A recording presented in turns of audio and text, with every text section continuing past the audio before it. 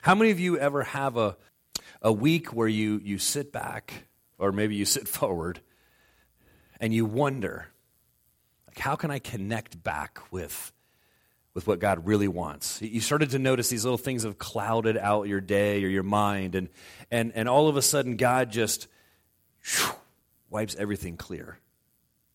And you start looking at things differently. You start wondering, what's really going on? What is all of this really about? Well, I wanted to share with you, I met with a good friend of mine for breakfast and just was sharing my heart. And for me, vacation time and time away is always very intense. In this case, it was very intense for us, but it's always intense in the sense that I try and disconnect as much as possible and hear what God has to say. For me personally first. If I'm not following Christ, then you guys are absolutely wasting your time. You should just walk away, be done. And I want God to speak, but another part of that is that God just began to share some things that I wanted to share with you all. And I wanted to remind us all of. And it starts off, for this morning, it starts off probably end up being 3 parts, or 4, in a series called What is Rise Chapel? It's very easy to get caught up in kind of, I know the name, I know how to do church, I know how to do all these things, not questioning anybody in here and their love for Jesus, but sometimes it's very easy to lose the vision for why we do what we do as Christians. It's very easy to lose that. We will often get caught up in our own method, our own processes. This is what I believe I have to do to feel and look and act and smell like a Christian. But oftentimes, that's simply a tool, but yet we turn it into the end goal. And God never intended that. The house that is built is not all about the hammer that was used. It's about the house. And sometimes God wants to change that tool. Sometimes God wants to remind us of what the value is, what that end goal is. And so this morning, we start part 1. Part 1 of the series is called, What is Church? Now, if I was to take a poll, and I thought about doing this through Facebook and Instagram, and try and take a poll and say, there's 4 choices, and what do you think church is? And all of them are going to be trick answers, or part of a trick question. Because there's a lot of things to think about. When we look at the Bible, there's so much in here that sometimes we call, this is church. This is what defines church. And then there's other areas where we didn't even realize, wow, that really is the purpose of the church of God. That really was his goal, his end purpose for us. So what we're going to do this morning is go into, starting in part 1, and kind of define church. I want all of us, whether you're here this morning or you're online or whatever it is, I want all of us to take time to understand and set that foundation for what is church. 99% of this may be one of those sermons you walk out and go, duh. But here's my challenge. How much of this are you actively applying? How much of this am I actively doing in my life is the question we can ask. I've had people sometimes after a service, and I was one recently in the past year, and they said, that sermon was all right. And I said, okay, well, I wasn't really looking for an evaluation, but I then said, what do you mean by that? I was like, it was just really, really overly simple. And I said, okay.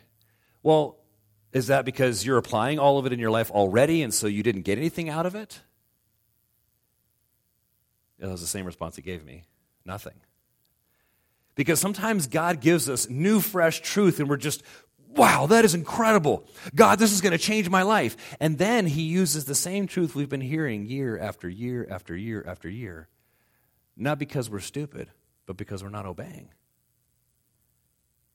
See, often God will say the same thing over and over again. And parents, teachers, same thing over and over again. Not because he wants to hear his own voice, but because he wants us to hear his and obey. So this morning, I want to get really basic, really simple, and set a good foundation for us on church. And I want to challenge us, because here's what's great about this. This conversation really that I'm going to have this morning ties directly with a lot of evangelism conversations I've had. Because immediately people will say, you'll say, oh, I'm a Christian. They go, I gave up on church years ago. Well, sadly, my response sometimes is, me too. Church itself isn't the solution. Church itself is the outcome of the solution working in our life, Jesus. So I'm going to stop talking about the teaching and actually do the teaching now. And I want you guys, if you're capturing notes this morning, there's going to be a lot of verse references that we go through. But I want us to realize something, that we have to define church. It's very easy at times to say, well, let me just ask you, and this doesn't point at how bad any of us are, because I said the same thing to my kids this morning. How many of you said in your mind or to your family member, we're going to church, or are you ready for church? Anybody today? Anybody? All right. So most of us are truthful. So, come on, ha, ha, ha, ha. We're going to have to do jumping jacks here? See, the definition of something kind of gets into this regular statement we make, and then it starts to get confused. How many of us have said, hey, can you give me some Kleenex? Sure, we've said that. Give me some chapstick. Sure, we've said that. It's not chapstick. That's the brand name. It's called lip balm. They're not called Band-Aids. They're called sticky on one side elastic wound covers. We have these words and definitions that we tie together because we've associated it that way. So I want to take the first thing we do in the teaching this morning is I want to put a definition up on the screen. And we're going to go through on kind of what church is, what church isn't, before we get into what our response is. And I want us to realize that church is not a meeting on Sunday. And we can start that. It's not a meeting on Sunday, but a people on a mission. And not just people on a mission, but people on a mission with eternal consequences. Now, you're going to see how each of those pieces tie into that, because I say not a meeting, and not a meeting on Sunday, but a people on a mission with eternal consequences. All of these pieces tie into what we're going to talk about this morning. And it's very difficult at times to remember all of these parts, but that is what it's about. It's very easy to only think of Rise Chapel or the people that go here or the things that go on in the context of 10:45 to 12:15 on Sunday every week. It's very easy to do that. Why do I say that? Because I know it personally, what that can look like. How we can get very caught up in the fact that the mission is to do a good Sunday. And I talked with a friend of mine who's worked with different churches all over the valley for years.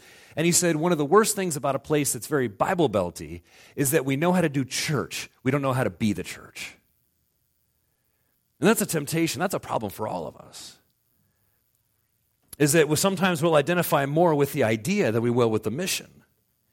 So we have to remember that it's not really a time, a place, a building, or an activity. That there's something bigger to what church is. There's something more impactful to what church is. You'll see here in Matthew chapter 16, Jesus is talking to his disciples.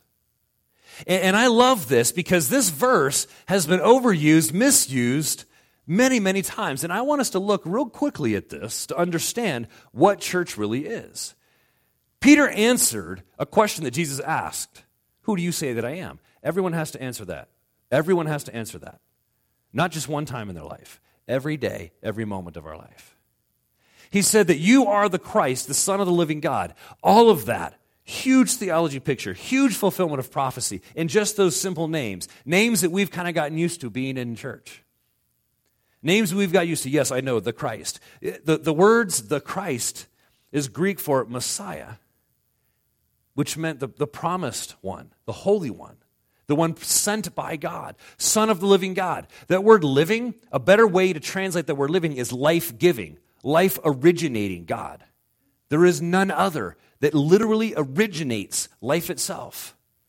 The trees, the people, everything. Life originates in him. There is no other source. So Peter makes a massive theological statement, continues on, and Jesus responds and says this, you are blessed, Simon, son of Jonah, because flesh and blood did not reveal this to you. For Peter to say you're the Messiah, the Son of the living God, not the Jewish physical redeemer that's going to crush the Romans under his foot, but to say and fulfill that prophecy was huge. This wasn't some mental exercise, some book that you read that told you this, but my Father in heaven revealed this to you. Then he continues and says, I tell you that you are Peter, and on this rock I will build my church, and the gates of Hades will not overpower it. That verse right there has been brutalized for, honestly, centuries. Because what a lot of times we see is in American English and grammar, we miss some of the things that should be translated in Greek. Just because we read it how we believe, and we try our best, how we believe it should be read. Here's the context for us to understand. When he says, I tell you that you are Peter, he's making a very specific, almost condescending, not trying to be mean, but condescending statement.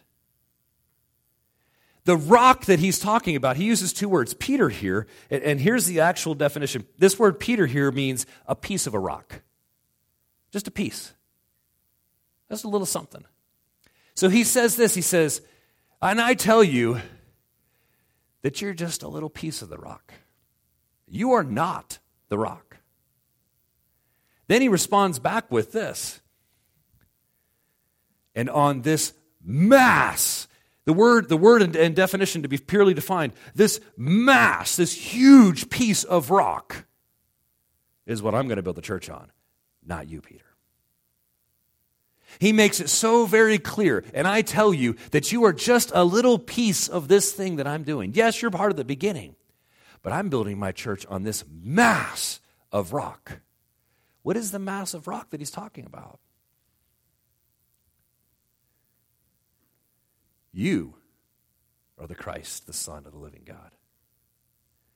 He says that Jesus is the basis. He says, this huge rock that you just taught, this massive topic, is what I'm building the church on. Now, why does that matter? Well, the problem is that if the church is built on a man, I quit. I'll be the first to quit as a pastor. I'm done. Because I can't do this on my own. It's impossible to do on my own. Trust me, I've tried too often. But if it's built on Jesus, then I can raise my hands quite often and say, God, this is your issue. God, this is your people. God, this is your idea. God, this is your future. This is your problem. This is your glory. This is your worship. All these things, these are all yours if it's built on him. It doesn't exist without him. And the next piece I want us to realize is in the last part of this, and the gates of Hades will not overpower it. We would translate that. Some of the translations say the gates of hell will not overpower it. Now, we have to realize something. If you build a gate on your garden, are you keeping things out or keeping things in? You're keeping things out, okay? Now, if something comes towards your garden, does your gate leap off and start beating whatever's coming towards it? If it does, I want a video because that would be awesome. No, gates aren't offensive unless you're writing swear words on them, but gates aren't offensive, they're defensive. Gates hold back the onslaught. Gates stop something from coming in. So when Jesus says that I am this advancing power, I am the Messiah, the Son of the living God, Peter has proclaimed it, and he says that this rock, that the gates of hell will not overpower it, meaning that they will not be able to stand under the attack of the Messiah. See, too often as Christians, we forget that it's not hell attacking us, it's us attacking hell by the power of Jesus.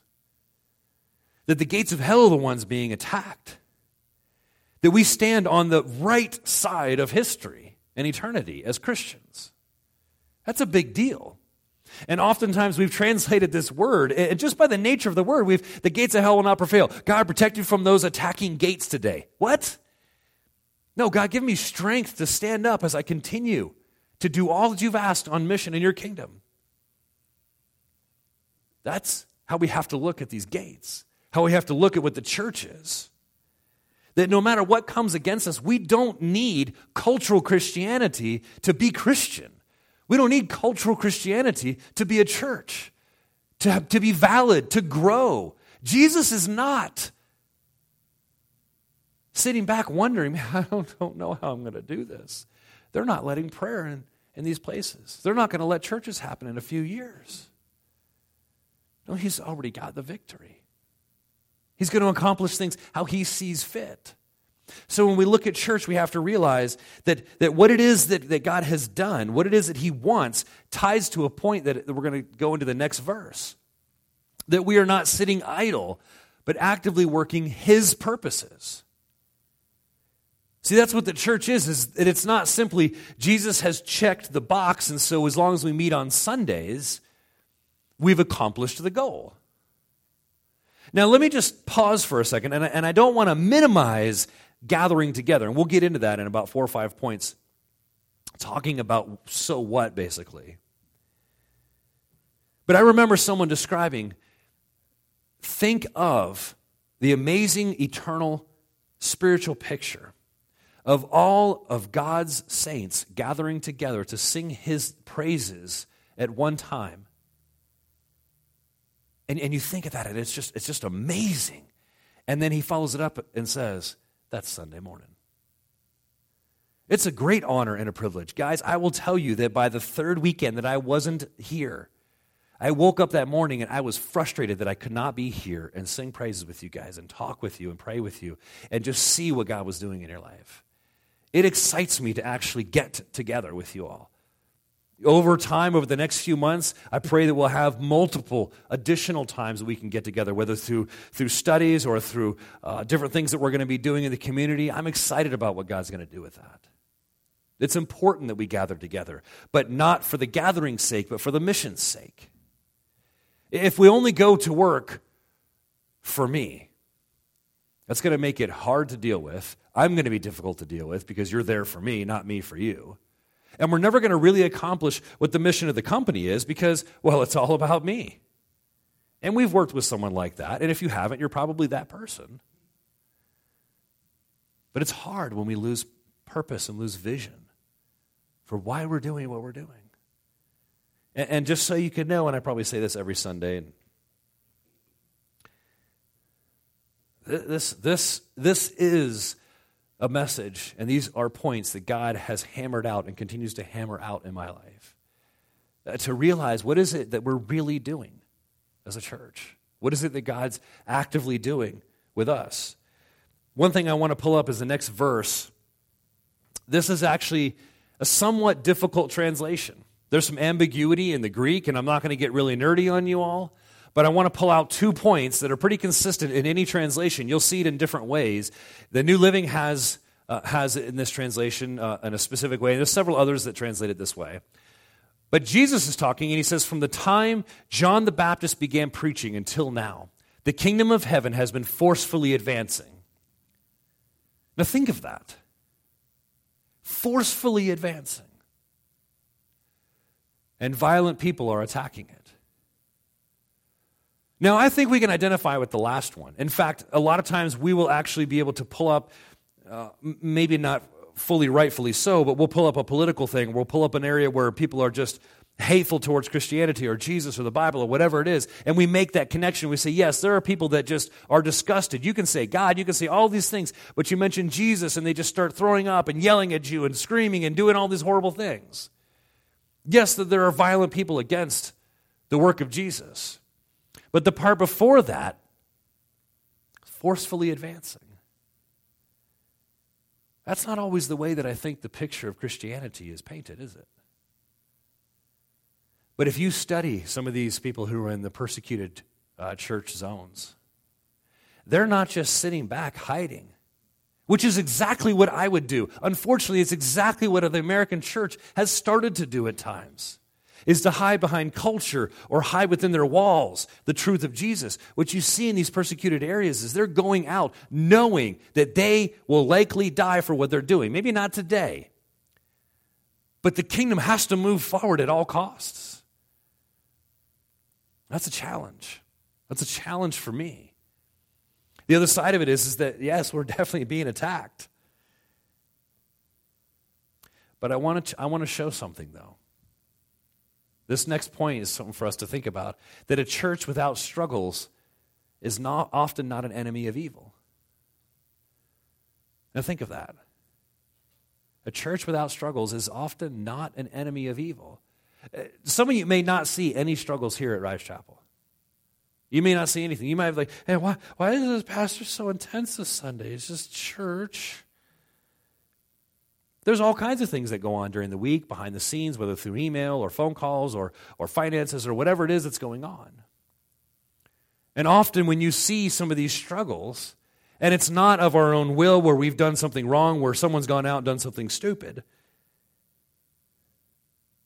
but it comes from the fact that we're advancing in places and areas that God has wanted to move for a long time.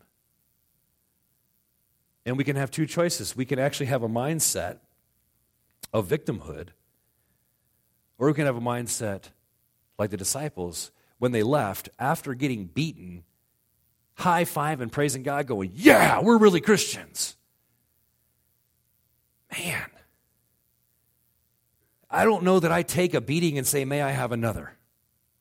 That's not what I do. But that's a challenge. That's a challenge. And here's the big piece that I want us to look at as Christians and the church itself is that we're not victims, we're victors. That's why the violence is coming against the church of Jesus. Is that we've won. And the dark spiritual realm is having the worst temper tantrum you could ever imagine because they're losers. That deserves an amen. All right, we got someone out there yelling in the foyer. All right. That's the truth. Now, I'm not saying that to minimize the power of the spiritual world. It's powerful. We can't overtake it by ourselves. But we've got Jesus. He's with us. That we're not the victims in this case where, man, it's just really hard being a Christian. Yes, and you breathe oxygen, and when water gets on you, you get wet, and other obvious things in life. But we won. So what if they're chucking tomatoes at us and kicking us and shoving us to the ground as we're walking in the victory march? They just can't stand it that we're the winners. I'm not saying that to minimize any pain or hurt, but that's a reality that I think we all have to be reminded of. Is that if you are walking your life and you want to honor Christ and it doesn't feel like things are advancing how you feel or how you think it should or whatever the situation is, know that sometimes when it feels like you're being kicked when you're down, it's because you're doing something right for Christ. Now, that's not to minimize the fact that sometimes we're kicked when we're down because we're just dumb. We've dealt with that before. I want to encourage you with the fact that if you come in here today, coming to this church service was the only thing you accomplished this week that was worth anything, know that you're a winner because you're in Christ. That's really simple, Pastor. You're darn right it is, and we need to remember it every day because I forget it. You know what huge revelation I had? Yes, this is almost embarrassing as a pastor who has studied and taught the Word for many, many years, that God has been with me, personally knows everything that has happened, everything that is happening and is with me, despite much of my stupidity, and will be with me moving forward. Personally attached to me. Why? That's some serious love because I can't handle myself sometimes. That is some serious companionship right there. That at the darkest time,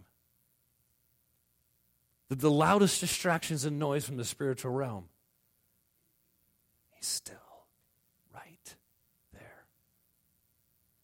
That's why he made the church.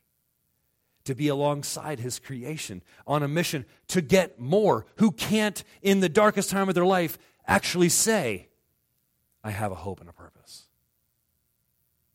But we can. And that's our mission, is then the forceful advancement of this kingdom and this message to share that hope out, to bring that hope forward.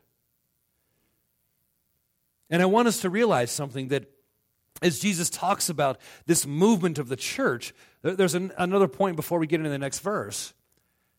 Church is made of people. It's made of people. We've all seen that, right? You get you put your hands together like this, and Come on, everybody do it. Let's do that. How many remember that from children's church? Everybody remember that? You do the little church thing. Here's the church. Here's the steeple. You open the doors, and there's all the people. It's made of people. It's made of people. Because that's who God came to save, is his people. But it's not based on, it's not sustained, it doesn't receive its purpose from the people.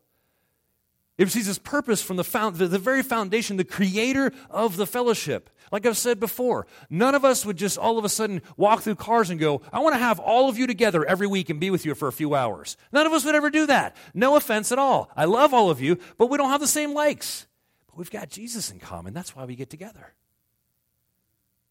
That's why we gather. And so when we understand the church, know that it's made of people. It's also a good reminder, it's made of people which fail and say silly things and hurt your feelings. But it's not built on that. It's built and held together by Jesus. Oh man, am I so glad for that. I am so glad for that. It's far too often that I remember the first part as if it's the foundation and the makeup. But no, church is made of people and built on and held together by Jesus. Read in Ephesians chapter 4. You'll see it up on the screen. Ephesians chapter 4 says, for there is one body. How many bodies? One body. Let's say that next. And one Spirit, just as you have been called to one glorious hope for the future. So we've got a common word there, right? One, right? Any other common words in there? I don't think so. Maybe the word the. There is one Lord, one faith, one baptism. You know what it hasn't said? One local fellowship, one church to go to. That's not what it said. One Lord, one faith, one baptism. There's one that we're serving. There's one that we're trusting. There's one that we've been regenerated in the Spirit in. Remember, we talked about Jesus being the basis. One God and Father of all, who is over all, in all, living through all. And the all context is the writing to the Ephesians to Christians in this church. Many people will twist this grammatically and have a universal view that says, well, that just means that everybody is eventually going to find it because God's inside of everyone. That's not true. Nowhere else in Scripture supports that. The context here is writing to Christians.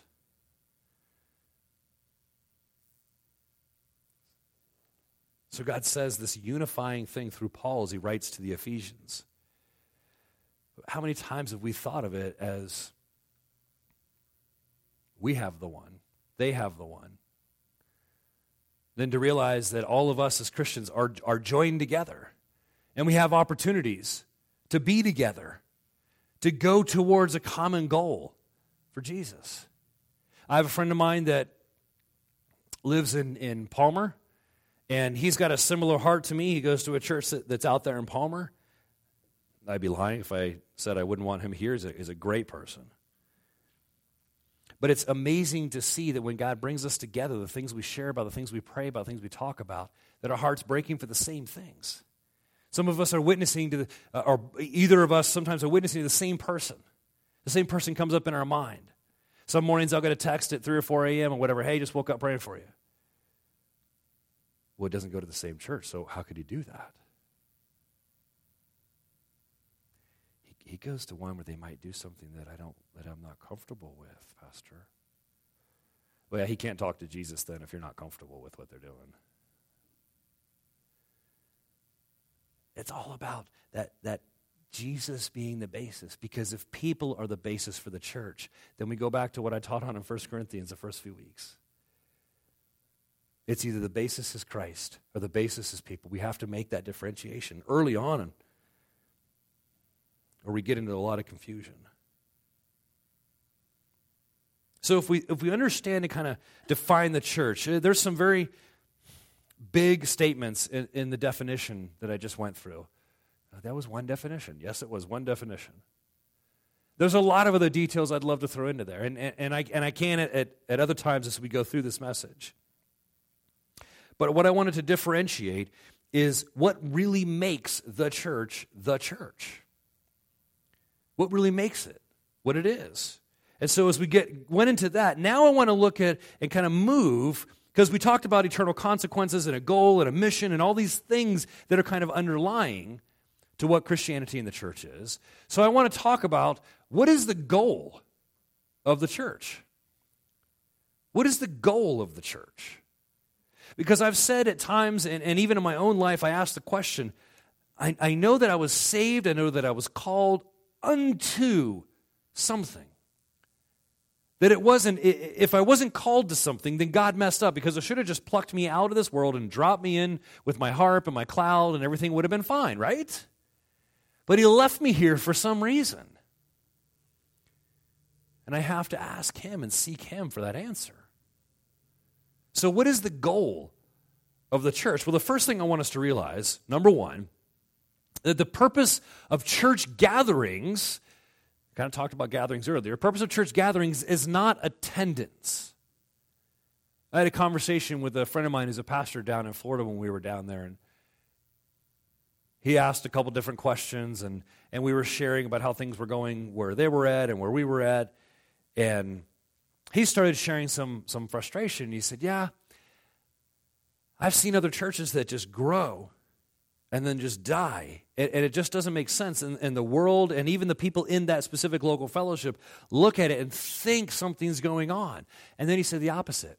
And then they look at a church that's a little bit smaller. And they go, man, just something's not right there. Well, health is not always identified by attendance. It's really, and the purpose really isn't seen until you have engagement and transformation.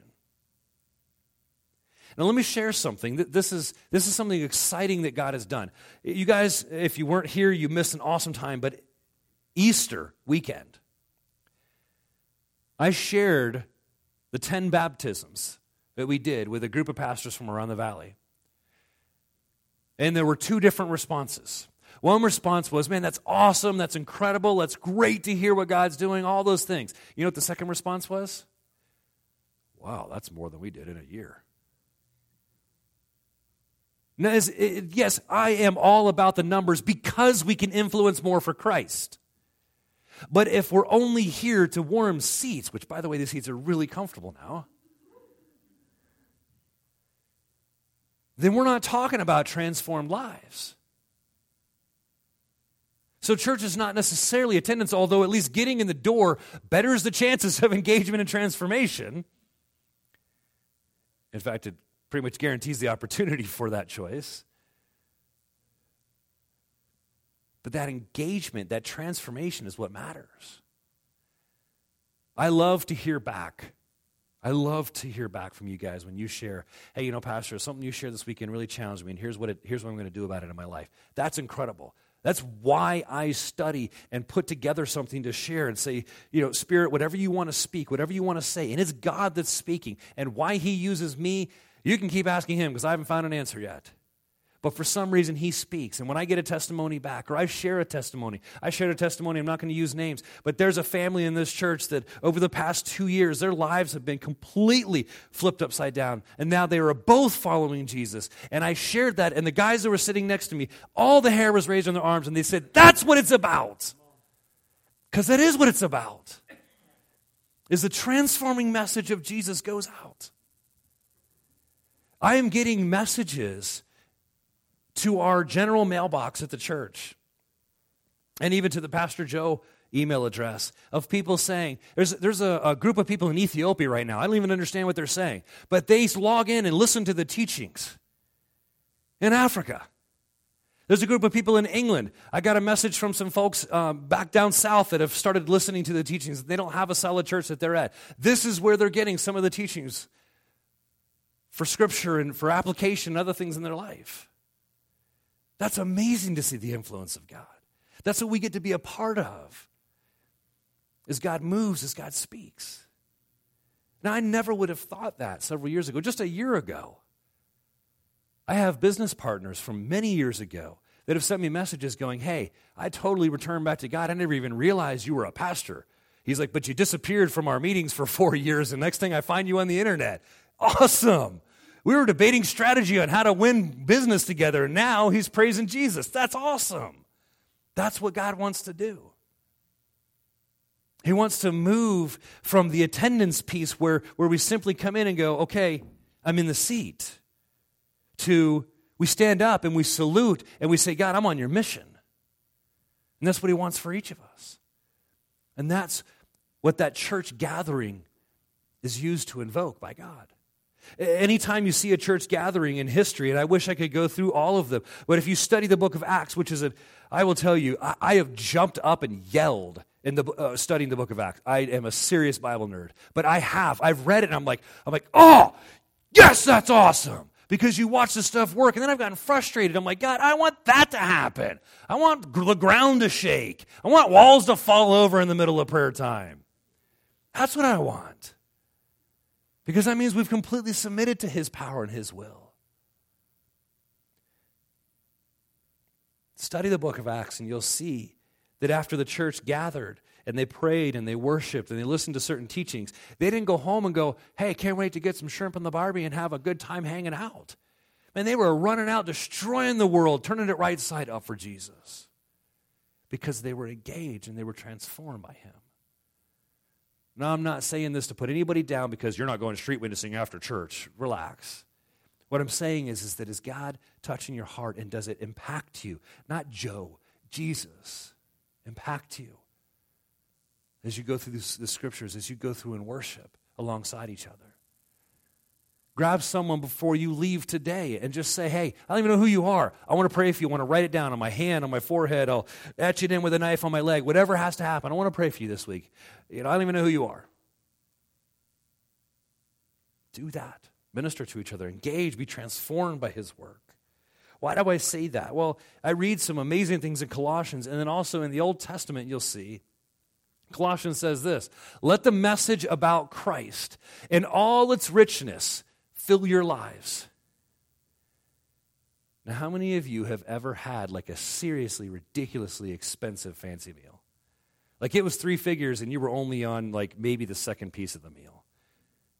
Now, when you get home, you have this mixture of like horrific terror and ultimate pleasure, right? Because it was so good, but it was so rich, right?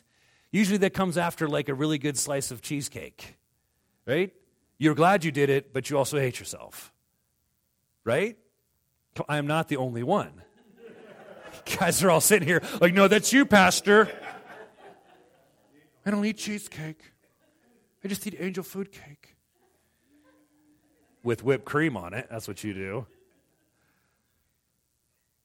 Do we believe that the message of Christ has a richness to it?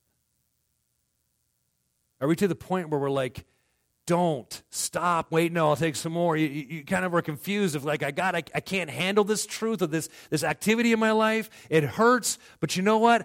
I have to have you more speaking to me. That's not very fun sometimes. But it's also the most amazing seasons of my life have been when it appeared to be so dark out. But every time I went into Scripture and every time I got to worship, I was blinded by his truth. And it transformed so much. So Paul's challenging the Corinthians here. He says, let that richness fill your lives. Teach and counsel each other with all the wisdom he gives, with the wisdom Jesus gives. Sing psalms and hymns and spiritual songs to God with thankful hearts. That sounds like an incredible church service, doesn't it? That sounds like an incredible small group study, an incredible prayer time, an incredible time just hanging out with some people in the neighborhood, whatever it is. Next, you'll see in the Old Testament, Isaiah 55:11, God's promises. The things that he says will happen, that he will do. He says this in the same way, the promise that I make does not return to me having accomplished nothing. When God has designed something, go back to what he said about the church, that it is forcefully advancing, that the gates of hell will not prevail against its advance. He says here that the promises that he's made will not return to him accomplishing nothing. That's why I say we are winners.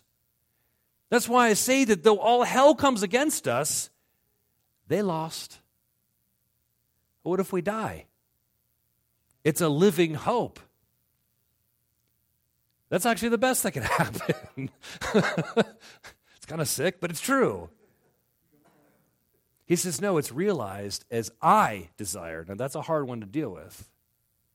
It's realized as God desires, and it's fulfilled as He intends. He's got a mission and a vision for specifically this fellowship, Rise Chapel.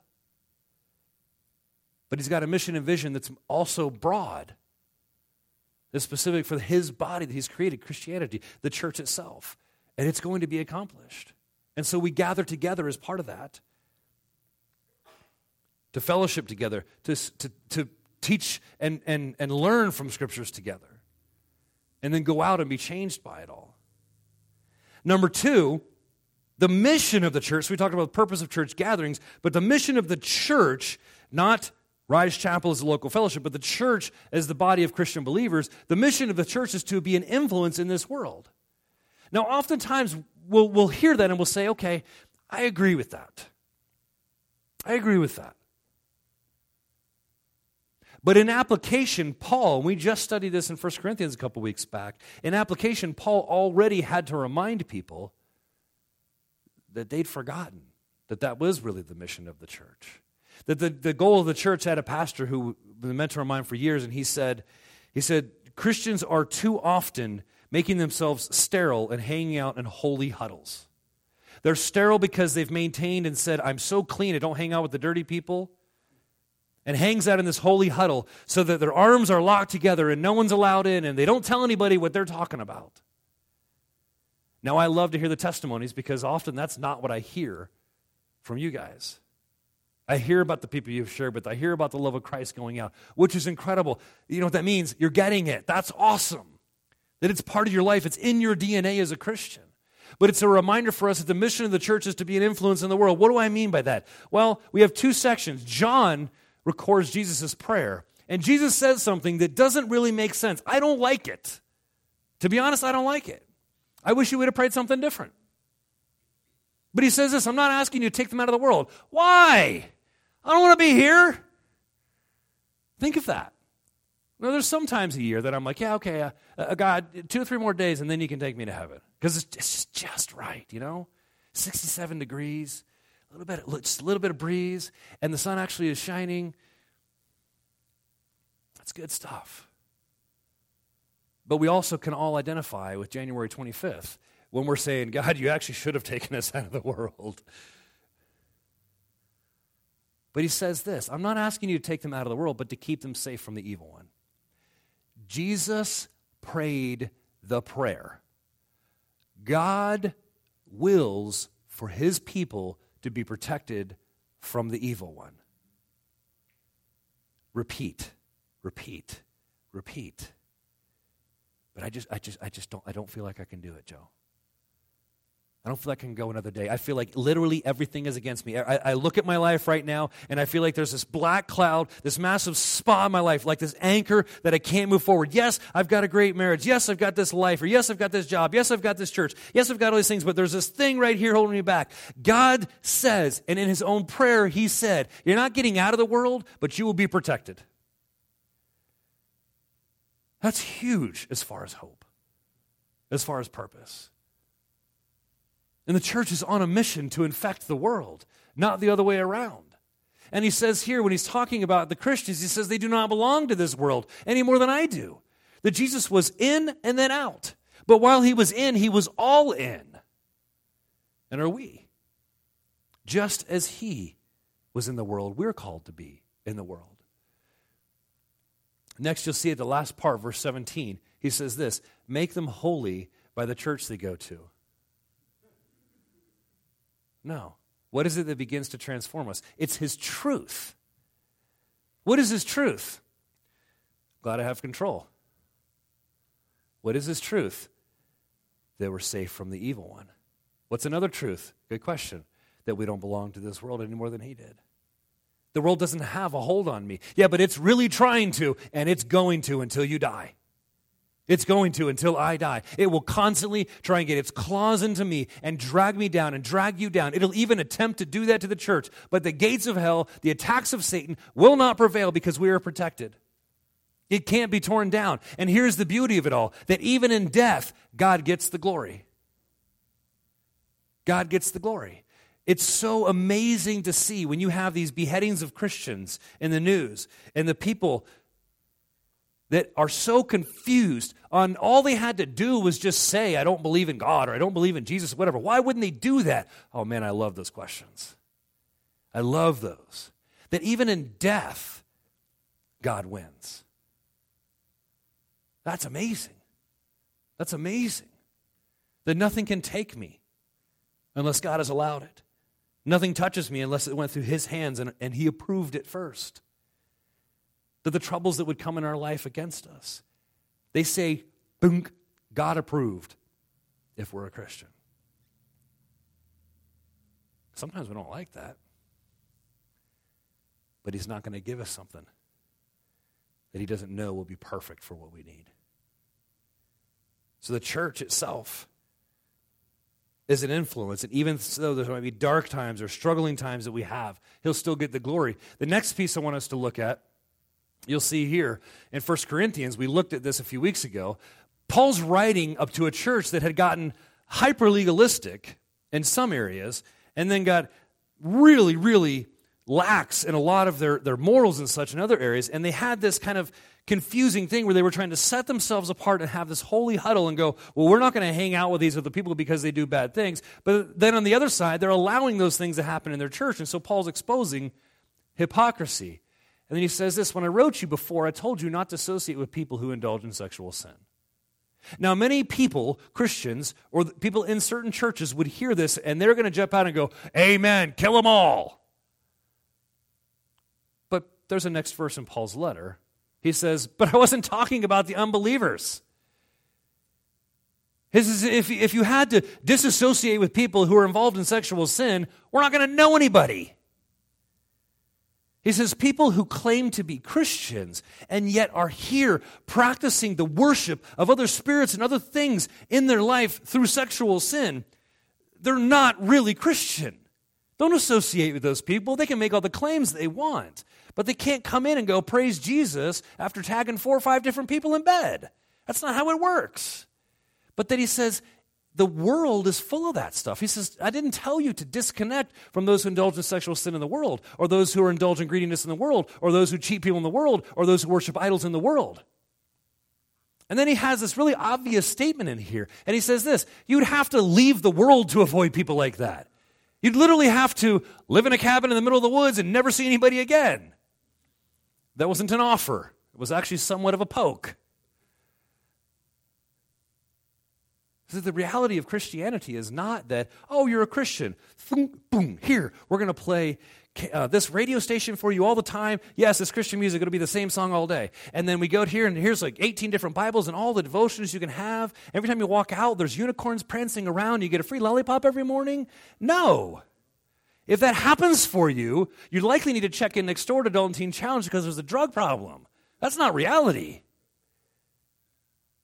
But he cures us of our sin and our guilt so we can bring the cure as the church to those who are still in it. He doesn't save us to put us in a club where we're safe from those dirty sinners, because we were one. And had the truth not infected our dirty world, there's no way in heaven or on earth that we'd be able to have the stance. We stand with God redeemed because something got through our dirtiness and spoke to us. And that's impactful. So the church, at this point, going back to it, the church is on a mission to influence the world. Number 3, the vision of the church. So we talked about the purpose of a gathering. Now we talk about the mission. Now we talk about the vision. The vision of the church is centered on the gospel. Nothing happens without the work of Jesus breaking away the hold that death. We don't understand this, especially as Christians, but you may understand this pre-Christ, that the concept of death, the concept of being unattached from this life, whether it's control or whatever it is mortifying. I know someone who still has not accepted Christ into his life, and there are often days he goes by without sleeping because he's afraid if he goes to sleep, he's going to die. And that is the worst thing that could happen. And I honestly agree with him sometimes when he talks with me. Because not waking up in this world means he's lost the opportunities to make the choice for his afterlife. That's terrifying. But it's not for those who are truly in Christ. It's not for those who their hope has been changed. And so the gospel itself is that basis. It's that center. But the power is not from a bunch of people running around yelling the gospel, standing up on a chair yelling, you're going to hell unless you do the things that I tell you to do. No, it's actually empowered by the Spirit of Jesus, who knows what every person needs in the time they need it. It was the same for each of us. I have a friend of mine that told me, he became a Christian when he was 41. And he said to me, he was crying. He was so frustrated that he had all this guilt from his whole life. He's like, Joe, why couldn't someone just share the gospel with me when I was 7? He's like, I went to church. And I never heard the simple gospel here. I said, this was when you chose to listen. I said, I don't understand. God can use this, and he has, which has been incredible. His personality is very unique. It's amazing how I don't know how he has this combination, but he's got very thick skin and very soft heart, that he will talk to anybody. He doesn't care what their response is. They could literally cuss him out, and he'll be like, okay, yeah, you're a jerk, but see you later. It just brushes it off. I can't do that. I'm too emotional about it. But it's amazing to see how God uses all the things that have happened in his life. That when the timing was right, God was still there and spoke the truth he needed to hear for him to accept him. Oftentimes, it's very easy to get the church turned and focused on a set of programs and a mission that sounds good, but it's not based on God. And good and God aren't the same. Empowered, yes, God is good, but what I'm saying is our perception of good. I don't know, maybe I was just thinking that. Maybe it wasn't somebody. But it's powered by the Spirit of Jesus. That the strength and the force and the drive and that advancing forward is the work of Jesus. It's a spiritual battle that's happening. 1 Corinthians chapter 3, verse 11 says that no one can lay any foundation other than the one we already have. We already have that foundation. We can't come and say, here's a new church and we're going to do it this way. It's Jesus and. Well, at that point, you can just be Jesus and I'll see you later. That's not Jesus and. He's the foundation.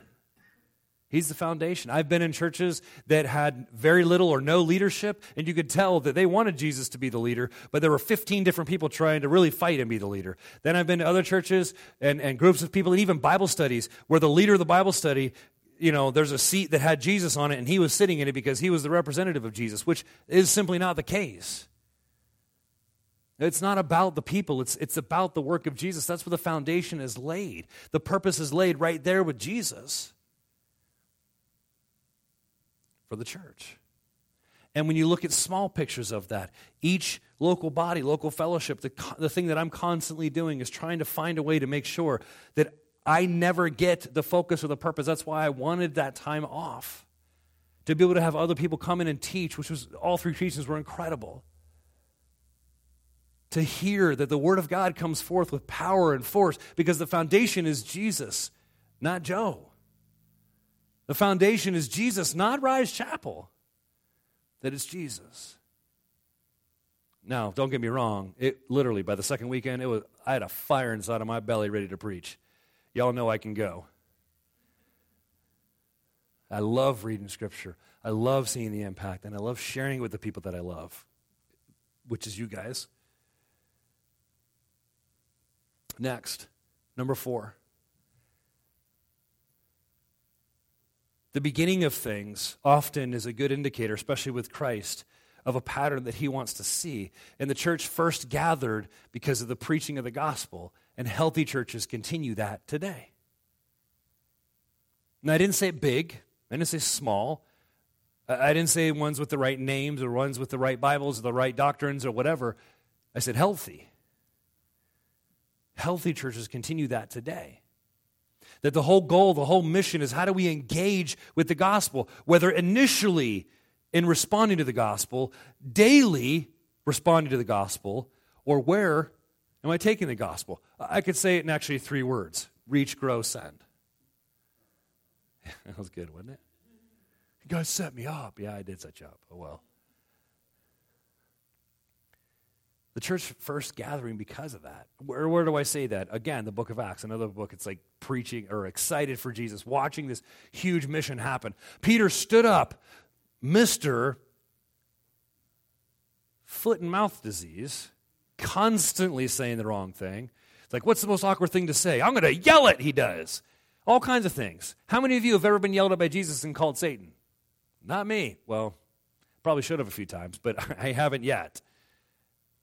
But Peter stood up, and I've taught on this section before, and I always laugh and I say, how many of you were sitting there as the disciples going, oh boy, Peter's standing up, getting ready to talk. I'm going to have to do some damage control, and all the disciples are going out. See, what Peter really means is this, okay? But look at what happens. Peter stood up with the 11, raised his voice, and addressed them, you men of Judah, and all you who live in Jerusalem, know this, and listen carefully to what I say. He begins a sermon. And you guys can read the rest of this. I'll continue on moving down a couple of verses. Verse 36 now says, therefore let all the house of Israel know beyond a doubt that God has made this Jesus whom you crucified both Lord and Christ. He ends this entire message not with, and by the way, donate on your way out. My name's Peter. No, he ends it with the work of Jesus. It continues on. The next verse, 37 through 41. Now when they heard this, they were acutely distressed. Some verses say that they were cut to the heart. Like surgically, incision went to every single point in their life. There's at least 3 people in the body of Rise Chapel that come to me after the service and go, hey, I hate you, but I love Jesus. Now, they say it in jest because God spoke to them and something I said. I don't have microphones in your homes, people, okay? Google does. I don't. It's the Spirit working, and when the Spirit comes in and goes, and hits you, don't be mad at me. Come and give me a hug and go yell at God. I'm the messenger. And so what do they say? To Peter and the rest of the apostles, what should we do? Like, you're right. We killed the Messiah. And he was the one who came, and he came back to life. And all. What do we do? You've literally hit the center of who I am. Peter says, hey, it was a great question. I'm glad you asked that. Repent, and each one of you be baptized in the name of Jesus Christ for the forgiveness of your sins, and you will receive the gift of the Spirit. Why is that such a big deal? That statement is that God is returning to be with his people, the Holy Spirit, being filled with the Holy Spirit. God is returning to be with his people. That is a statement, that is a phrase that was unheard of unless you were a prophet of the Old Testament. And that was offered to all. It was massive. The ripples at which we see throughout thousands of years still today. The work of God coming back to be with his people. Through this, you'll see the next verse. The promises for you and your children and all who are far away, and as many as the Lord our God will call to himself. With many other words, he testified and exhorted them, saying, save yourselves from this perverse generation. He continued to call on them to respond to the gospel. And here's what I love about it. Talk about an altar call. Those who accepted this message were baptized, and that day about 3,000 people were added. Man. Don't read that after you're like, hey, we baptized 10 people. No, it's exciting when any life is changed. But what gathered that? What was the transformation that happened? Was it Peter because he could use all the right words? Well, we know that's not the case. That's why I believe Peter had such a big picture to prove that it wasn't old Pete that made the change in Acts chapter 2 in people's life. That God used a man who could never get the right words across, who always chose to speak first and think later. None of us have that problem at all. Used him to speak the most powerful, and in Peter's case, life-taking message ever, where thousands of people begin to respond. And those thousands, what did they do? Well, they went home and hid from the dirty sinners because they didn't want to get dirty anymore. No, they went out and were missionaries themselves. So the 3,000 became 300,000, 300,000, and so on, up to us. That it was centered on good teaching, surrounded by the gospel, and that a healthy church continues that today. Number 5 then continues into our local fellowships, and we'll close in this.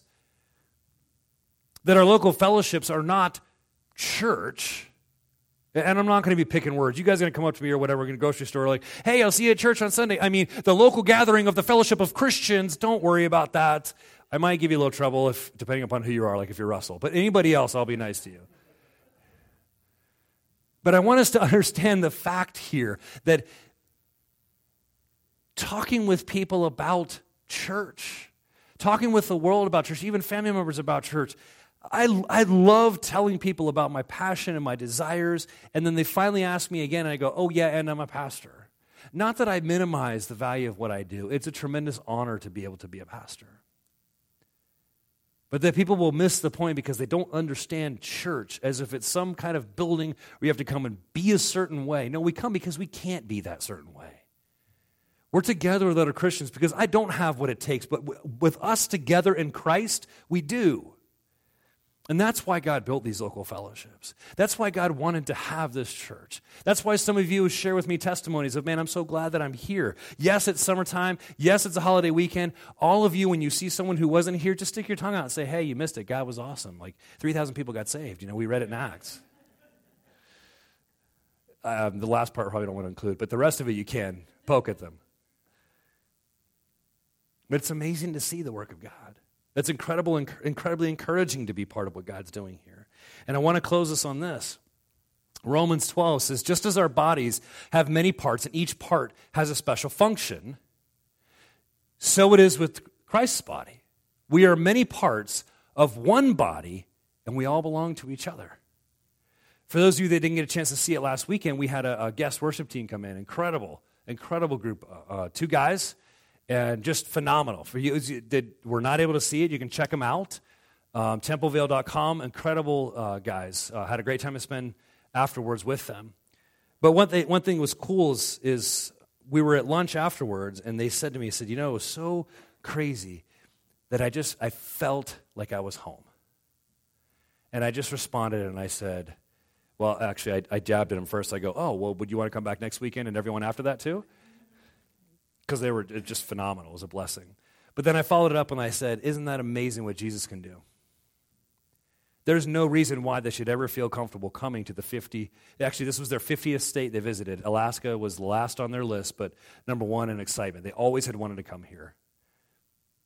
So we got to be their place where they hosted their last worship time and finishing out the state of Alaska. And they were amazed at how God just knit and connected the people that they met, even though it was short. It was an amazing time. And that's what God does. If you've ever had a chance, I did missions work, like I've said before, in Haiti and Nicaragua, and the experiences that we had when we would have conversations with people and they'd just be looking at the situation going, I don't understand, Pastor Joe. I don't understand why we are so good friends. This is what they would say. And I said, I know. And oftentimes, because in Haiti, racism is so prevalent still, I said, there's no reason why this, and I point to his skin, who was very dark, and this get together unless it's Jesus. And that's when they say, glorifiez bon Dieu, which is praise God. Because it is him who unites and brings together. It says there is one body, there's no skin color, there's no language barriers. In him, we're all one. That's the beauty of the work of Christ. So here's what I want to challenge us all with for prayer. You can close your Bibles and your notes. I did not intend. I even cut my notes down, but here's what I want to challenge us all with. As we close, there's really 2 sides to this, because sometimes we come into life and we get involved in a church in some way, and we see church as the salvation function in our life, and it's not. It is Jesus. And if church is misviewed or misrepresented in our minds, it will mess us up. And we will blame people and we will blame the church for the rest of our life when the church fails us. But that can't happen if we shift that to Jesus. So as we pray this morning, while every head's bowed, I want to challenge, and this is not an easy thing. There are more people that I talk with that are not part of Christianity anymore, and their number one reason is, I knew a Christian. I was part of a church, whatever it was, and they are no longer with God. They don't care at all about God anymore. So while every head's bowed, I want to challenge us that it's time to pray. And ask God's forgiveness for looking at his beautiful bride in a negative way. That yes, there have been people that have hurt you, and I am so sorry. I don't have an excuse for it. And if I could apologize for them, I'll say right now, I'm sorry. But I want to offer you a chance, and I'd love to pray with you. That it's time to let go of that negative view of God's body. You can raise your hand. I'd love to pray with you this morning. Looking at his church in a way that he is that center. Not the people that were dead wrong in this case. Just take another second. Amen. Anyone else? God, I know that there are so many times that we people mess up what you have made so beautiful. I'm sorry, God. We do it in our own mind. We do it in our own hearts. Please forgive me. And God, I pray that you would forgive us all for looking at church in a negative light, for seeing it for much less than it really is. The gathering of your redeemed. And God, for anyone this morning that has come in believing that church was the fix, church was valuable outside of Jesus, that church had some sort of saving or redeeming qualities, God, I pray that you would touch their heart right now and show them that you are the only Redeemer and that you are alive and ready to change their life, God. I lift up this week, God, as we go about this week and we think of what the church is. God, I know that there are going to be people that we talk with this week that are going to say, I gave up on the church. And you know what? We now have 5 critical points we can share with them of what you've done in the church. Lord, ignite our hearts for the mission. Remind us and shore us up. Get us excited, almost to the point of just yelling out, amen. When we realize that we are part of the winning kingdom. We're not a bunch of peasants with pitchforks and torches, but we are the victors, God. We're not victims. Help us to remember that all day, every day, that though hell itself come against us, it will not prevail. We are the victors in Jesus' name. Everyone said, amen.